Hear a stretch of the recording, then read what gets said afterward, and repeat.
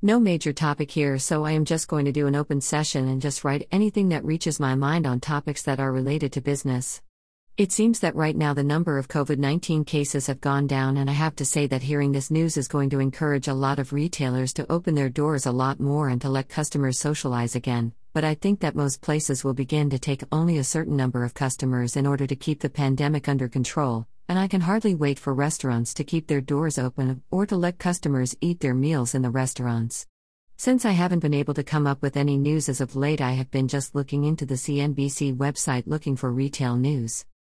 With that said, I am going to talk about food prices since it is one part of the retail industry that never gets discussed or talked about. So I am just going to elaborate on that. Now, I think I wrote a blog entry in here talking about food prices going up in Canada and how that impacts the food retail sector. Now, there are reports that the USA is experiencing high food prices, or inflation as economists like to call it, at least according to the CEO of Kroger. It seems that most Americans will be paying a lot for food, which I don't think is going to get better for them, and with this COVID-19 I don't think that they will be getting any sort of relief anytime soon. Last but not least, I'm going to talk about restaurants since this is the last paragraph on this blog entry. I will talk about restaurants since this seems in the media the majority of the time.